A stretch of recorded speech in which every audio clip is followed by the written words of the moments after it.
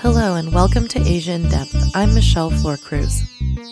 Author and globetrotter Pico Iyer has spent the last 16 years pursuing what he has called his crazy idea.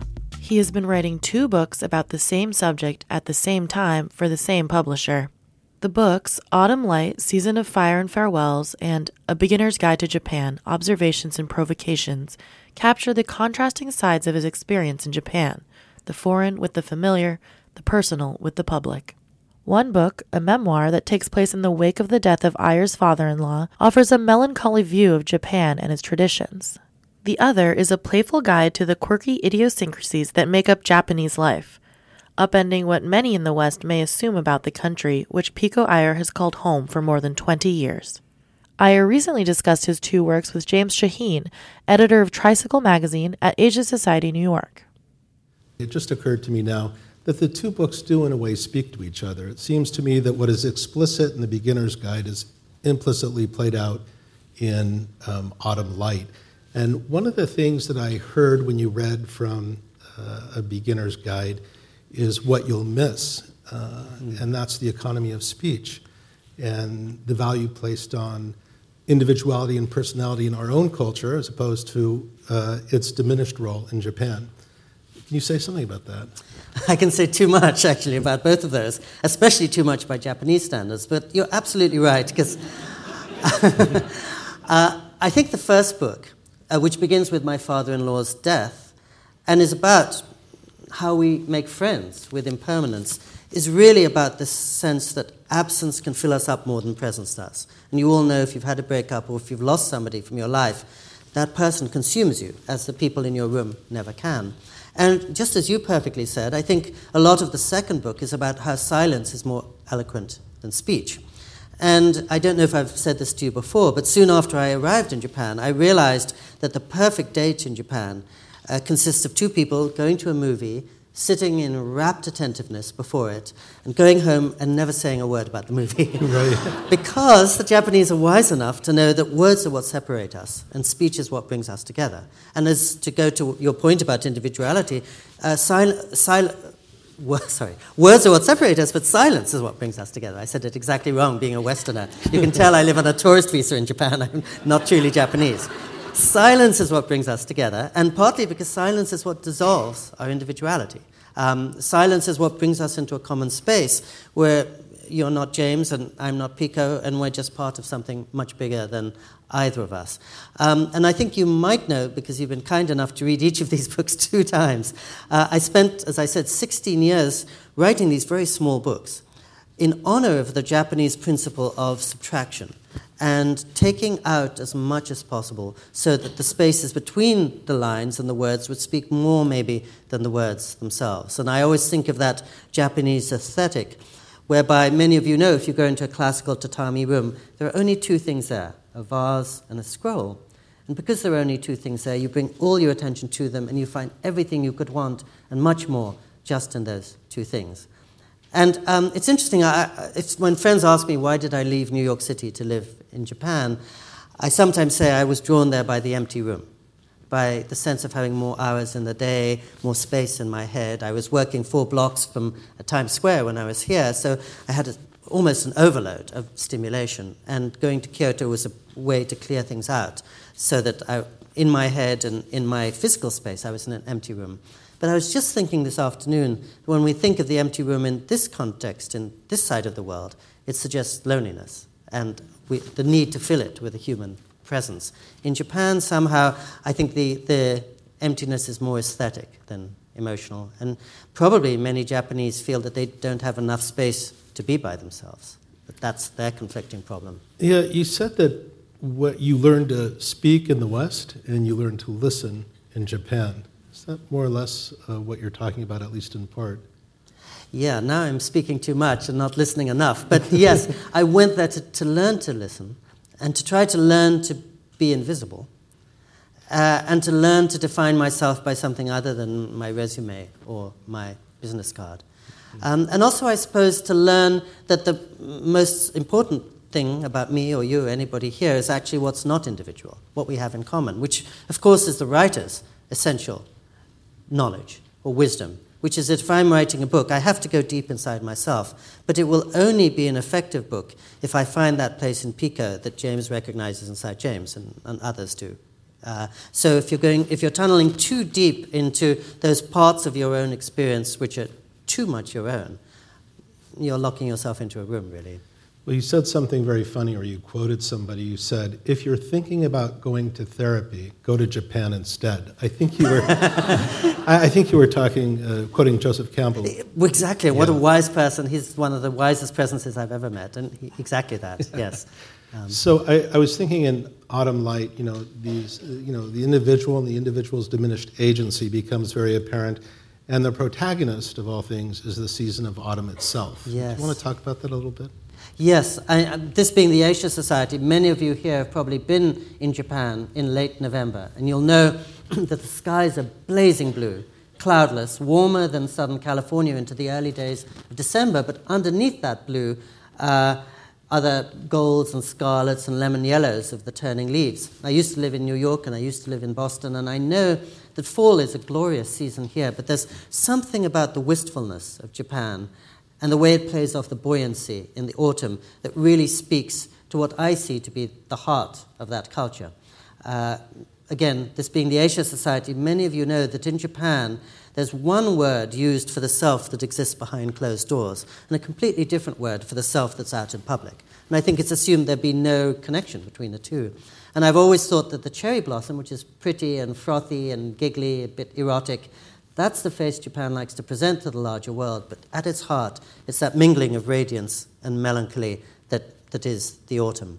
And I think when I wrote the book Autumn Light, almost the title suggests that it's a homage to the great Japanese film director, Yasujiro Ozu, who made Late Spring and Early Autumn Afternoon and Early Autumn and Tokyo Story, many great films, especially in the 1950s. And you'll remember, if you've seen his films, that quite often there'll be the sound of a festival playing in the street while somebody is sobbing next door. And I think Japan, more than any culture I know, has this sense that beauty and sadness are inextricable. And in fact, happiness and sadness are inextricable. Happiness has implicit sadness in it, because we know that happiness can't last forever. And sadness has a depth that makes for a kind of fulfillment in Japan that fills them up and that we might describe as deep engagement in life. Right, so you say that Japan is an autumn country, in other words. I do. That most clearly defines it for you. Yes, especially because my other official home is California, which is the land of endless summer.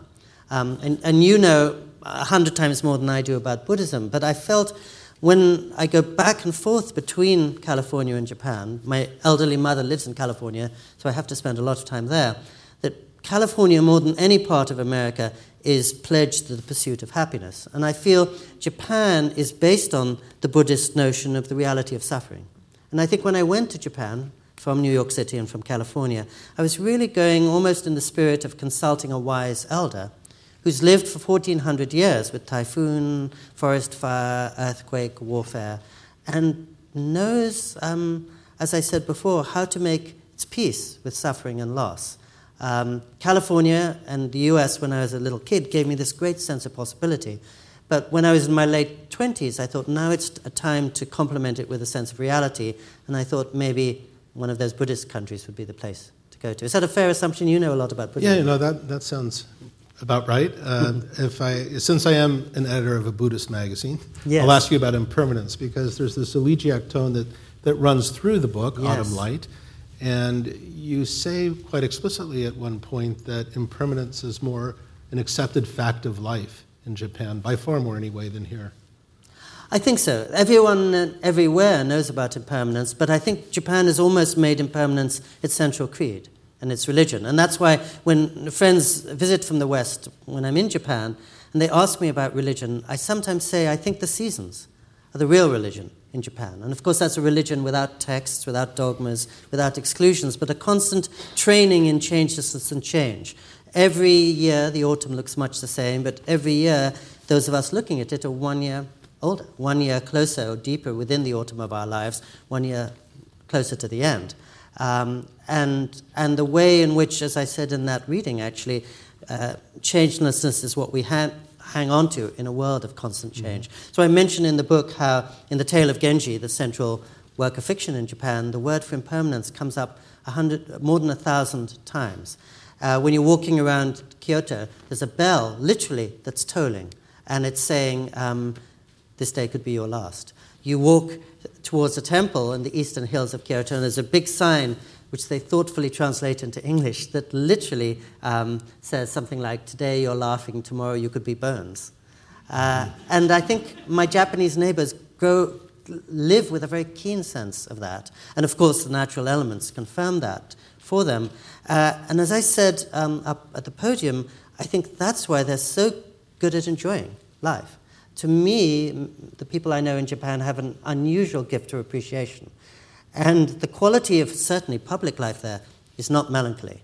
It's very much about accentuating the positive. And it's certainly about living with what you can't change. And maybe they have a much larger sense of what they can't change, we can't change, than we do in the US. America's gift to the world is the sense of opportunity. But sometimes the American challenge is thinking it can change everything and being unpleasantly surprised when they find that nature or other forces have a mind of their own. And I think everybody here, after the tsunami, for example, in 2011, was struck at how there were very few complaints heard in Japan. They took it stoically, as they seem to take everything stoically. They just stood patiently in line, waiting to see if their lives could be rebuilt. And I think part of that stoicism comes from just what you were saying, which is not being wed to an individual destiny. So people wouldn't complain there because they know every neighbor has gone through as much or more. So what's the virtue of a complaint? And a complaint is just foisting a burden on a neighbor who's probably overburdened already. Right, you make a very clear distinction between, in Autumn Light, between unhappiness and loss. So Yes. Loss is one thing, and happiness quite another. Yes, and I think I actually learnt that maybe from His Holiness, the Dalai Lama, who I think is always telling us that suffering and unhappiness are not the same thing, which is a variation on what you said. That suffering, I think, am I fair in saying, for Buddhists is the first noble truth, but the next noble truths are how we come to terms with it, and that unhappiness is just the position we can bring to it or not bring to it as we see fit. I never forget when I wrote my book about the Dalai Lama, one of the things that most humbled and startled me was to learn that when he concluded his flight into exile in 1959, 14 or 16 days over the highest mountains on earth, and he finally arrived at the Indian border, he turned to his younger brother, who was accompanying him, as you know, on that trip, and he said, "Now we are free." So instead of seeing this as loss, he was already seeing it as opportunity. We, looking at the Dalai Lama forced into exile, would think he's lost his country, he's lost his home, he's lost the role he was born to execute as ruler of Tibet. What a tragedy. He instantly realized that outside Tibet, he could actually reform the system and bring in many much-needed improvements that maybe he never could have done within the feudalism and the centuries of tradition that encircled him in Lhasa. And so it's a small example of how he would tell us that almost at any moment, to some extent, not entirely, but maybe more than we suppose, we have the chance to change the world by changing how we look at it. Other people, after a period of adjustment, thought, actually, this frees me to do many things I could never have done before, to live more lightly on the earth, to move to the other place that I've always wanted to be, to notice that actually I didn't need 90% of the clutter that I had in my home, and that really everything you can replace after such a loss is the least important stuff: books, clothes, furniture. And everything that's most important is what you can't replace: notes, photographs, keepsakes. And so I think the Stoics had the same awareness and wisdom that the events of our lives are much less important than what we do with them, which I think is probably a central Buddhist precept, is it? Right. Yeah, it's interesting that losing all those things opens up a space, and that opens up possibility. Yes. I think. In fact, I mean, I've always thought the one blessing of being a writer is that whatever happens to you, you can turn it into material. So I was caught in the middle of that fire for 3 hours, which made it much easier to lose everything, because I came so close to losing my life. But as soon as a fire truck found me and I was able to drive down to the town, the first thing I did was go to a computer and write an account of the fire.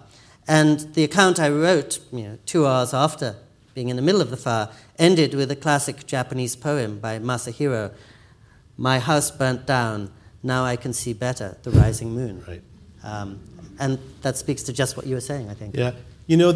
Making Autumn itself, or Japan, the protagonist, is interesting because you talk about Ozu, you talk about Japanese painters, and how the background becomes foreground. In other words, the conditions that shape us are more prominent or important, really, than how these individuals act out their fate. Maybe it's the relationship to those conditions that is the focus rather than this rather individualistic or willful attempt to change conditions.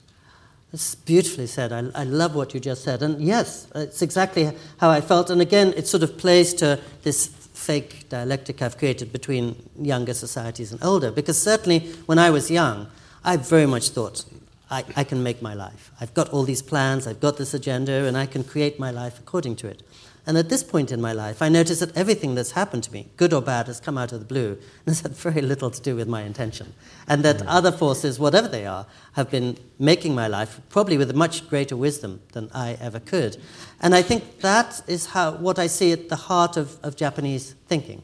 Of course, everybody wants to find the love of their life, wants to find happiness, wants their children to grow up healthy, all of that. But I think they, as you suggest, have a much larger sense of, for example, all the natural forces. Hence, they're bowing before the seasons that play havoc with our lives or remake our lives. And that's why I'm always struck. I think some of the first Japanese paintings I ever saw were in this building. And what struck me was when I look at Hiroshige, I'm not noticing the individual figures. I'm noticing the falling snow, or I'm noticing Fuji in the background, or I'm noticing the blue of the ocean. If you read an Ishiguro novel, and I think that's why Kazuo Ishiguro, who's lived in England since the age of 5, is still such a deeply Japanese figure. At some level, he goes very deeply into complicated emotions. But beyond that, the human beings are small figures against, as you said, this huge landscape. And of course, there have been surveys conducted whereby they'll show a painting to a group of kids from Canada and a group of kids from East Asia. And the Canadians, like Americans, probably see what's in the foreground, and the kids from Korea or China or Japan see what's in the background, which is a way of saying they want to be in the background too. And I think, again, growing up as a teenager in California, we were always being told, you've got to be yourself. And I thought, well, I actually went to Japan to be not myself, to try to understand other people, which is exactly what the writer's job is, to try to get into somebody radically different from yourself. You know, in the beginner's guide, there are all sort of koanic statements and like things that Rachel read, the arrows, the question mark in the middle, the mystery. And in Autumn Light, there's this sometimes, it's run through with impermanence and loss and the weight of conditions, and yet at the same time, there's ping pong. You play a lot of ping pong. Thank you. Yes. Partly because it's a book about beginning with the death and about getting older. I wanted to make sure that there was a counterpoint. So every day I play ping pong with my mostly elderly neighbors in Japan. I'm a sort of teen idol figure because most of them are in their 70s and 80s. I'm almost the tallest in the whole club. I'm 5'7.5". And I'm the youngest by far. But one of the things, if my wife were here, she could reproduce it perfectly. A lot of my neighbors, 83 years old, 84 years old, they look pretty unsteady. But get them behind a ping pong table, I mean, they learnt before the war. And one thing that's interesting is half of them use the Chinese style of holding the paddle, and the other half use the Western style. So it's a perfect emblem of Japan caught between these two powers. But one of the things I love is every now and then a teenager will show up in the club, and one of my 83-year-old friends will completely thrash him, which reminds you that autumn has strengths that spring might envy, and that life doesn't go in a straight line, and that we get stronger in certain ways as the years go on, and weaker in others. And I have a complimentary passage, as you remember, in the book, in which at one point a young writer from Los Angeles came to Japan for the first time. So his first day in the country, he asked me if I could get together for tea. So I met him, And he had a notebook, and he started reading out sentences about Japan. And I was very taken aback. These seemed quite illuminating. And I said, my goodness, I would never see that in a month of Sundays. And he looked at me strangely, and he kept on reading. And I thought, gosh, I wish I had that kind of insight. These are extraordinary observations. Where did you get them from? And he pointed out that he got them all from the book I wrote at my first year in Japan, which reminded me I knew more when I was 29 than I did 30 years later. And that's also a good thing to be reminded, that actually fresh eyes see much more than familiar eyes often.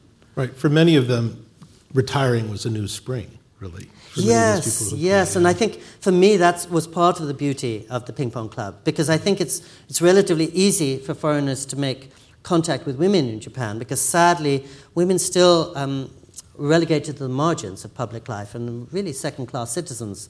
Japan's very backward, I would say, in its treatment of women. So women have everything to gain by making friends with foreigners, and even in some cases marrying unpromising foreigners like myself. But I'd never really met Japanese men. Japanese men were just those guys in three-piece suits yawning at 6 a.m. as they're waiting to take the bus to their office and barking at convenience store clerks. And as I saw it, turning their backs on their wives and children to support them only financially. But just as you say, in the Ping Pong Club, suddenly they were in springtime. Again, they were released at last in their 70s from all their responsibilities. They were as charming as little boys. They'd dance around when they won a point. And they were allowed to be humans again. And they were as engaged as grandfathers as they'd been seemingly disengaged as fathers. And so I think a lot of the book is about how, on a day like today in New York City, in Japan it would be called a second spring day, or a baby spring day, and that autumn has spring inside it. Spring doesn't have so much of autumn. I think that's the advantage that autumn has over spring, that it has the memories of spring and summer, and actually, therefore, too, can appreciate a day like today even more, because it knows what's past and it knows what's to come. You know, I have to say, when I was really taken with the Ping Pong Club and the teams, and I have to admit that I kept thinking, is somebody going to win? I mean, is there somebody going to be the star, the great Ping Pong award or something? And in fact, competition plays a very different role, if any. So do you want to say something about that? I found that very interesting, that baseball could end in a tie. I mean, my response was how unsatisfying, you know? Yes. But I guess the virtue is harmony. You say something about that. Exactly. I mean, it reminds me of what Krishna says in the Bhagavad Gita, I think, which is you give your all to every moment, but you don't try to win. That people are keeping track of the points in every game, but they're not keeping track of who's winning the games, which means everybody leaves after an hour and a half of furious excitement playing ping pong in an equal state of delight. I couldn't tell you at the end of any day, have I won more games than I've lost. All I could tell you is I've had a really good time. And it's interesting, again, as you were saying, we play best of 2 sets, which usually means there's no winner or loser. If somebody does happen to lose, we change partners every 6 minutes by lot. So if you did lose, you're likely to win again, 6 minutes on with a new partner. Yes, and I think I have in the book, and you and I may have spoken about it before, this example about when one of the first times an American manager came to Japan to lead a professional team, Bobby Valentine, actually, from the Mets in 1995. He took this really mediocre squad. He led them to a stunning second-place finish, and he was instantly fired. And many foreigners were taken aback, so they went to the team, what's with this? And back came the answer from the team spokesman, oh, he was fired because of his emphasis on winning. And it was a tonic reminder, as James was saying, here we think winning is a good thing. Right. There maybe not, because that creates losers, and that creates inequity and rifts within the society.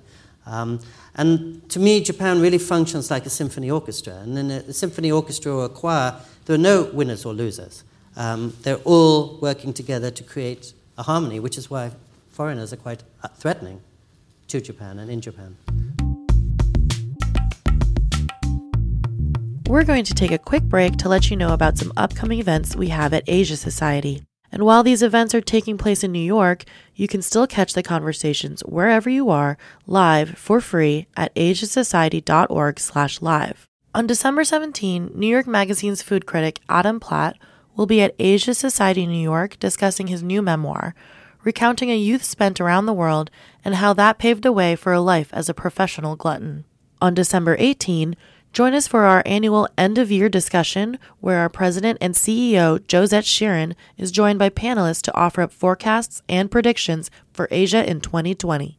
You can find more information about those programs and learn more about what else we have going on at our other centers around the world at asiasociety.org/events. And now let's get back to Pico Iyer and James Shaheen. Right, the notion of identity is very different, and that seems to be part of it. When you were speaking at the beginning of the evening, you talked about changing, that feelings are so fleeting, or what we think this morning we may not think this evening, and you talk about in Autumn Light how they may change clothes 5 times a day. Yes. What they are in the morning may not be what they are in the evening, and we may think, well, there's a lack of continuity there. But what they're saying really is that there isn't that continuity.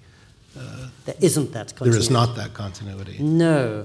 Though I also sometimes think they change constantly on the surface in every way so as not to change deep down. Right. The famous example everyone cites is that the most celebrated sacred Shinto shrine in the land, in Ise, many of you know, is rebuilt every 20 years. So it'll always be in the same state of dilapidation and freshness. I mean, just imagine if we did that to Notre Dame or the Vatican or whatever. Unthinkable from our way of thinking. But there, it's another kind of riddle about changelessness and change, like the Emperor's statement about nothing really changing during the war. It's interesting, that notion about individuality. I think maybe 19 years ago, I wrote a piece for your magazine about it in relation to the Buddha from Brooklyn, and how when teachers from the East come and instruct us in what to do with the self and the non-self, it's hard for there not to be something significant lost in translation, just because the idea of the self that they're working with is probably very different from... Right. I'm guessing if one of my Japanese neighbors were here and you asked, what is your self, he'd show you the card representing his company, or tell you which neighborhood he lived in, or which family he'd been part of. You or I might not do that. And so the self is that much harder for us to dissolve, probably. You have a long relationship with the Dalai Lama. I think you see him every year, is that right? Or yes, every few years? At least. Right. Yes. And you made an observation that I found very interesting. You said, when the Dalai Lama is here and he talks about ritual, nobody really pays attention. But if he talks about meditation, everyone listens with rapt attention. Whereas in Japan, it's the reverse. He talks about meditation, they're not particularly interested. When he talks about ritual, they're taken with that. How do you see that? So I must say, I can't take credit for that observation. That was the Dalai Lama himself who noticed that when he was in Japan. And yes, again, you know more about this than I do, but my sense is that, well, Buddhism doesn't have much in the way of texts in Japan. It mostly is a set of rituals. Shinto, of course, has no texts whatsoever. And that goes back to the point about silence. That's why it can bring everyone together. There are no doctrines for scholars to argue about the way they might with the Bible or the Talmud or whatever. And I think for the Dalai Lama, coming from a very analytical, rigorous, philosophical kind of Buddhism, it can almost be a frustration that they're not wrestling with the ideas and texts as his community would. But the Japanese have made an art of saying nothing and not complicating the head, and seeing that the head can make a mountain out of a molehill, whereas our lives is often making a molehill out of a mountain, really. I mean, our lives are simpler than our ideas about it. And to go back to what you were saying a minute ago about continuity, there's that wonderful line I think I've written for you also about Leonard Cohen, who, of course, was an ordained Zen monk for 5.5 years. And he had that great line, I don't care about my inner feelings come and go. I don't trust inner feelings come and go. Which again is almost a heretical thing to us. Our inner feelings come and go and we don't take them seriously. He didn't as a result of his, 40 years of training with a Zen teacher. But it's another example of how great perhaps the divide is by the way we deal with things, and sometimes they do over there. Yeah, I would think that a very highly ritualized life would keep a rather clear mind. You talk about the seasons in Japan being separated into 70 or so. Yes, that's right. And that looking at the autumn leaves itself is a ritual. Yes. Well, I love what you just said, and I hadn't thought of it that way, that ritual does clear the mind. And I think what you did just now was define Zen practice, which is almost entirely ritual. And that's freeing you from the needless thoughts with which we disable ourselves. And so, absolutely so, most of my neighbors get up in their Sunday best, flock out into the temple gardens every late November to look at the same trees they see every year. And I suppose it's the way we might go and see the rose windows at Chartres, or I love St. Patrick's Cathedral here. I could see them again and again and again. And the reason I like looking at those windows or looking at the maple leaves is, again, it puts me in place. It reminds me of everything that's much larger than I am, that's probably going to affect my life much more than I could. You know, when I was preparing for our podcast several months ago, I read Autumn Light, and then I got an email from you saying, oh, by the way, there's another book. And Yes. your publisher was rather unhappy that they would be published so closely together, so they moved them apart a bit. But they really are kind of companions, aren't they, those two books? Like brother and I mean, sister. I had to read an extra book before I talked to you. Yes. Yes, and I But- must and say, I liked it. my publisher was very wise, because my idea was to bring them out on the same day. And they thought, well, they'll Publishers don't cannibalize like each that. other. Yeah, you're a publisher, you know that wouldn't be wise. So they put a few weeks between them.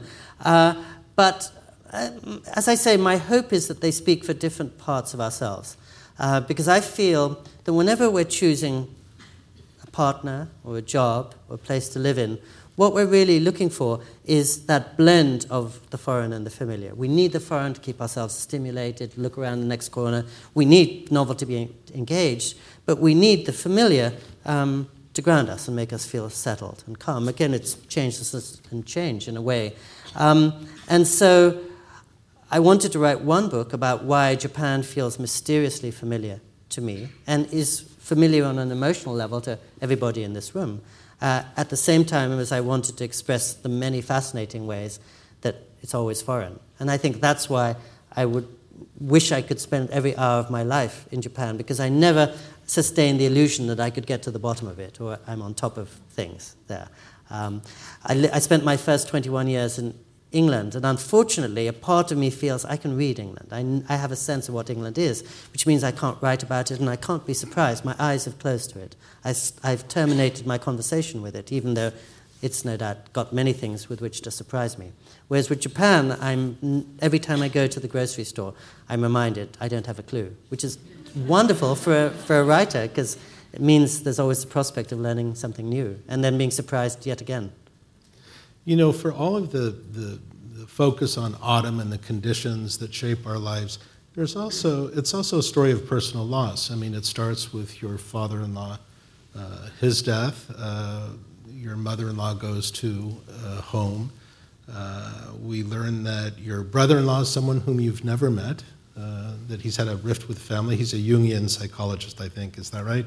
It is. Yeah, and Yes. odd in Japan, right? Maybe he should come to the West. But you talk about this family and its splinters a bit. Yes. Do you want to talk a little bit about that? I found that very moving. I mean, what's actually going on in the family, and also with the ping pong club. People disappear and we learn that they've passed away. Yes. And they get a new partner. They just get a new ping pong player. But there's this acceptance on the one hand, and yet there's this great sadness too. Yes, I love that, the mix of acceptance and real feeling. And I think what you were describing in the family is exactly right, and that's the universal. Every family is broken, and every family in the world is about broken hearts, in part. And how do you live with the broken hearts and the rifts that will be there between parent and child or between siblings? And what you said in passing about my brother-in-law moving to the West actually really puts its finger on the whole book, essentially, and that whole story. Because when I moved to Japan in the late 1980s, there were 4 registered psychoanalysts in all Greater Tokyo, population 15 million. Psychoanalysis, that Jungian or Freudian psychology, isn't something traditionally they've done in Japan. And my brother-in-law, I've known my wife 32 years, but as James has just said, I've never met my brother-in-law. He, at a very early age, surveying the post-war landscape in Japan, as his father was pushing him towards economics, said, no, I think there are going to be a lot of confused minds in our society. I need to study psychology. So he did that in Japan, but then he did come to this country to get his master's in Kansas, and then he went to Switzerland and got his doctorate at the Jung Institute.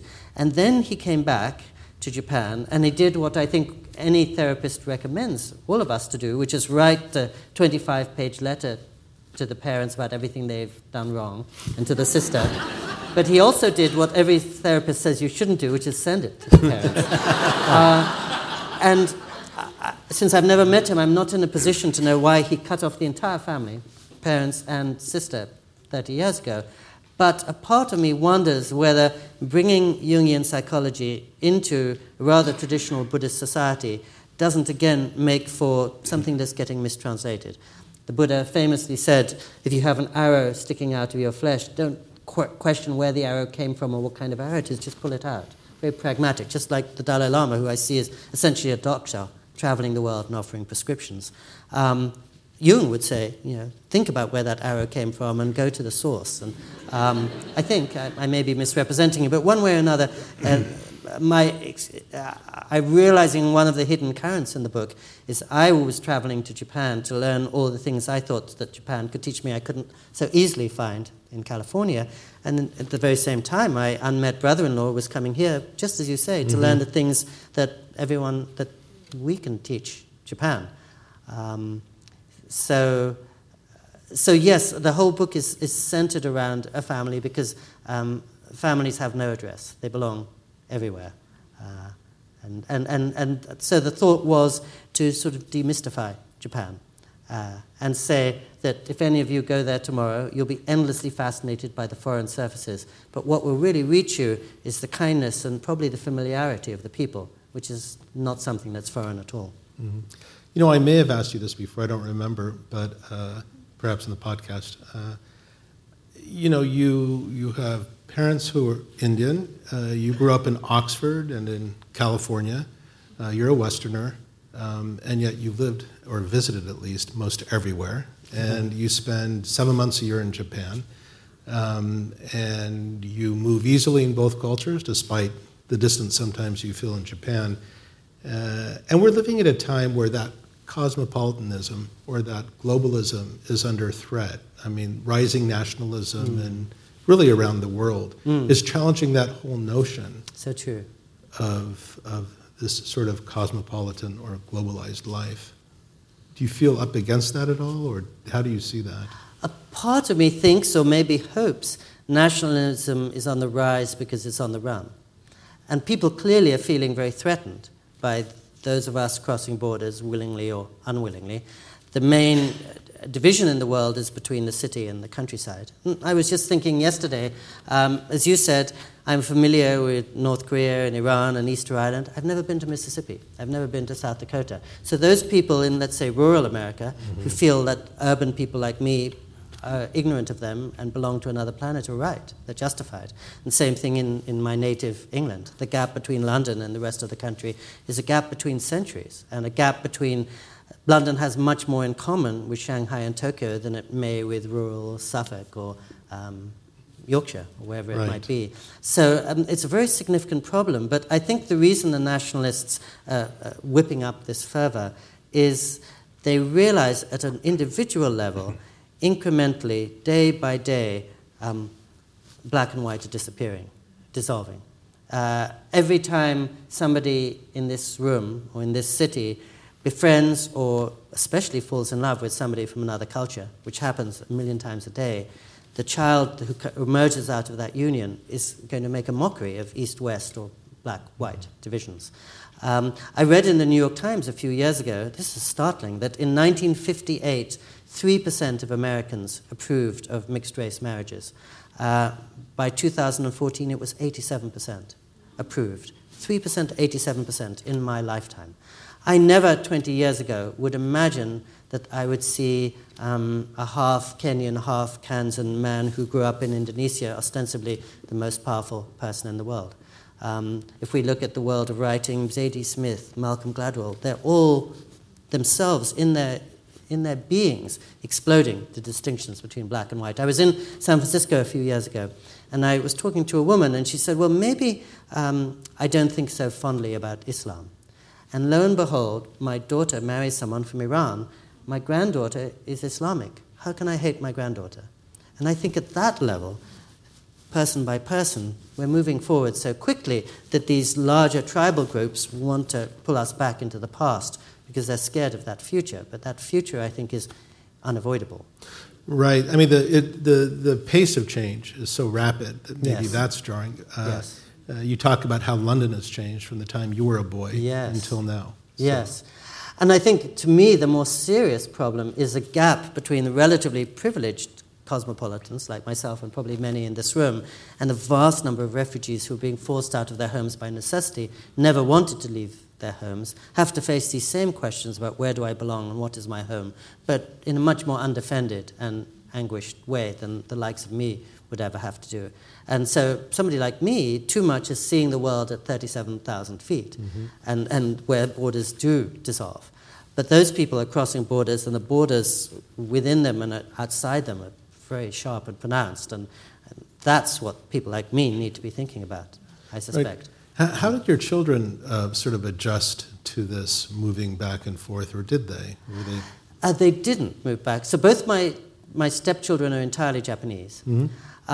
And suddenly their mother foisted on them this strange-looking dog who was at the dinner table every evening, who was me, who couldn't speak much Japanese. And they, being Japanese, were incredibly patient and kind with me. Our relations were made quite a bit easier when they were growing up, because really they spoke very limited English and I spoke very limited Japanese. But...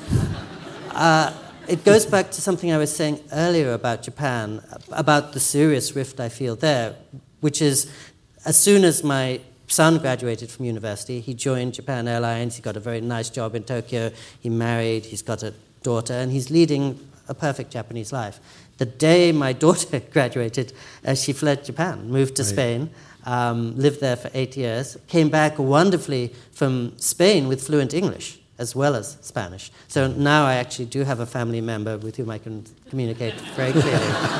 Finally. A big blessing, for them at least. But again, the woman has everything to gain by leaving Japan, and the man everything to lose by leaving.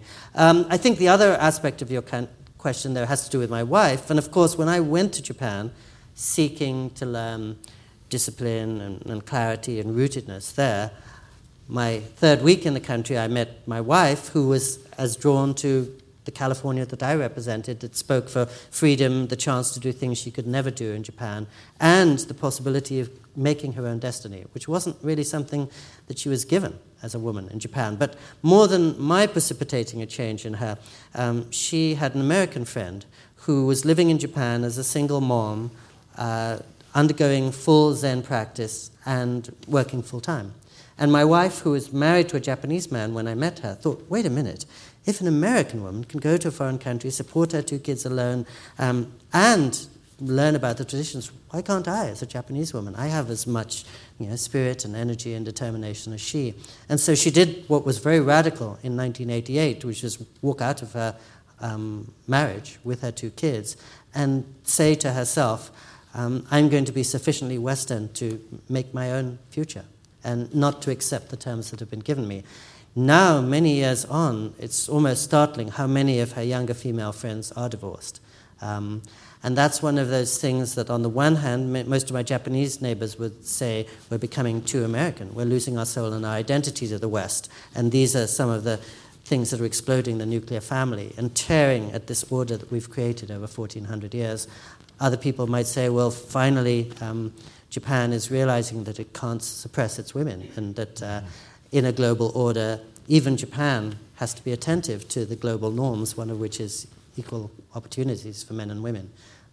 So people would debate how much it's losing and how much it's gaining, but certainly the Japanese women are gaining, though at the cost of losing their marriages. I hope I got this right. A Zen priest introduced you to your wife, is that right? Yes, yes, that's right. Essentially, we met at his wedding at his initiation ceremony of some kind, and he always delighted in calling himself our Cupid. He was very glad that we met there rather than the discotheque or bar. So the book is also about aging. I had knee surgery this year, so I think about it now. Ouch, yeah. It seems that aging in Japan isn't quite so dire as it seems to be here. Is that true? Maybe. Aside from dealing with it, the physicality of it, I mean, it seems that there's more of a place or a path. A path. That's a perfect way of putting it. Yes, and that age has traditionally been revered in East Asia as in most traditional societies. I mean, when I first arrived in Japan, I was taken aback to be told that the polite question to ask somebody as soon as you meet her is, how old are you? Because then you know how deeply to bow, where you stand in relation to her. You know, if a young-looking woman says she's 73, actually you look on her with much more respect, which, believe me, is not the case in California. But I grew up in California. So that's right, sorry. I'm suffering greatly. Sorry to be using it as a straw dog in this argument. But yes, indeed, in that sense, though again, I think my Japanese friends would worry that the social fabric is fraying there. And one phenomenon I touch on in my book, but which has got a lot of play here recently, is how elderly couples in Japan often don't have anymore a daughter to look after them in their old age because she's moved to New York City or California, perhaps, or because she wants an American destiny even while remaining in Japan and is less committed to filial responsibility. And so, famously, they will literally go and hire an actress to come and knock on their door every Sunday and say, hi, Mom, hi, Dad, I've really missed you, let's have a wonderful Sunday afternoon together, which to us is strange, but to the Japanese is a very practical way of dealing with a hole in the heart and a real problem.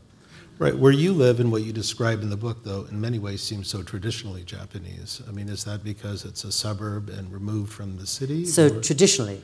Yeah, it seems very, I mean, it seems that in many ways the way they're living is the way they've lived for a very, very long time, the way it's described. Well, I'm so glad you say that. And of course, that's my prejudice speaking. My Japanese friends may say something different, but exactly so. And I think one of the themes of the Autumn Light book is that the suburb where I live is built in the 1970s to look like Long Island. It's entirely Western. Nearly all the buildings Western style. All the streets are straight. Not a single shrine or temple in the entire neighborhood. And even the two main drags are literally called School Dori and Park Dori, using the English language terms to convince my mostly elderly retired neighbors that they've attained their dream of living in a Japanese version of California.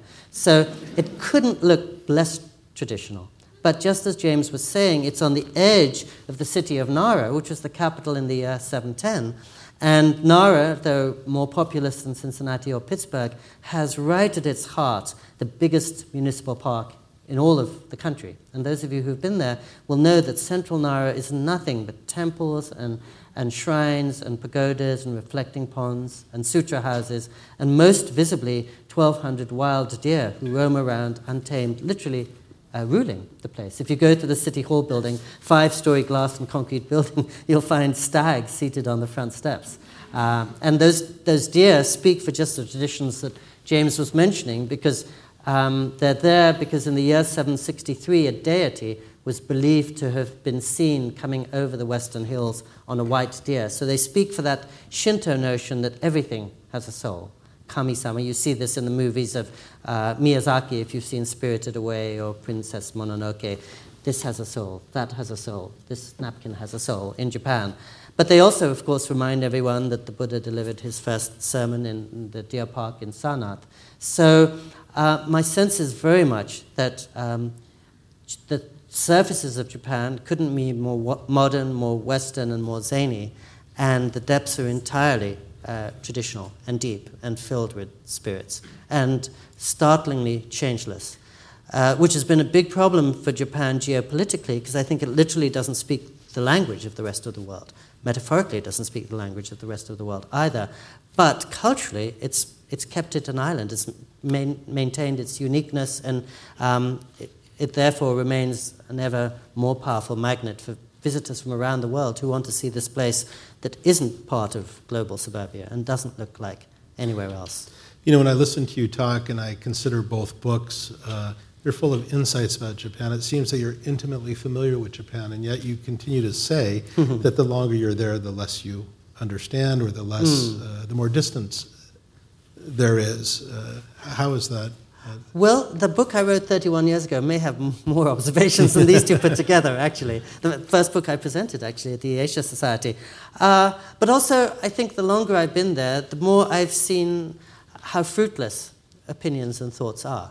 It's just like flashes of sun on the ocean. It's not changing the ocean. Sorry? They're fun, though. They are fun, exactly. Well, I think treated as fun. They're endlessly fun. Yeah. And that's why I end my preface to the Beginner's Guide by saying, this is a book not to be taken too seriously. So I follow pro sports passionately because one has very strong opinions and responses to it, but that they don't mean very much, or that these aren't important things. And I think that's exactly how most of our opinions are. We can hold them passionately, but we shouldn't be attached to them because they're just they're the clouds that are happening passing right now. That's all for this week's episode of Asia in Depth. You can check out our show page at asiasociety.org/podcast and subscribe on iTunes. Please be sure to keep up with everything going on at Asia Society by following us on Twitter and Facebook at Asia Society. Next week, Asia Society's Executive Vice President Tom Nagorski sits down with world champion cricket player Sana Mir. Mir was recently honored with an Asia Game Changer Award, not only for her display of elite athleticism, but also for her work inspiring millions of young girls in Pakistan and other parts of South Asia. Here's a preview. Letting girls play outside was something very new and was not acceptable. But cricket, with its dress code, and I think the way we carry, I do take a lot of credit with all my teammates. The way we were able to carry ourselves on and off the field earned a lot of trust from the people of Pakistan. And I think that's one of the biggest achievements, that people felt safe, they felt proud, we kept to our values, and we did not offend our people. I mean, we were playing for Pakistan, not against. Thanks for listening. I'm Michelle Flor-Cruz. See you next week.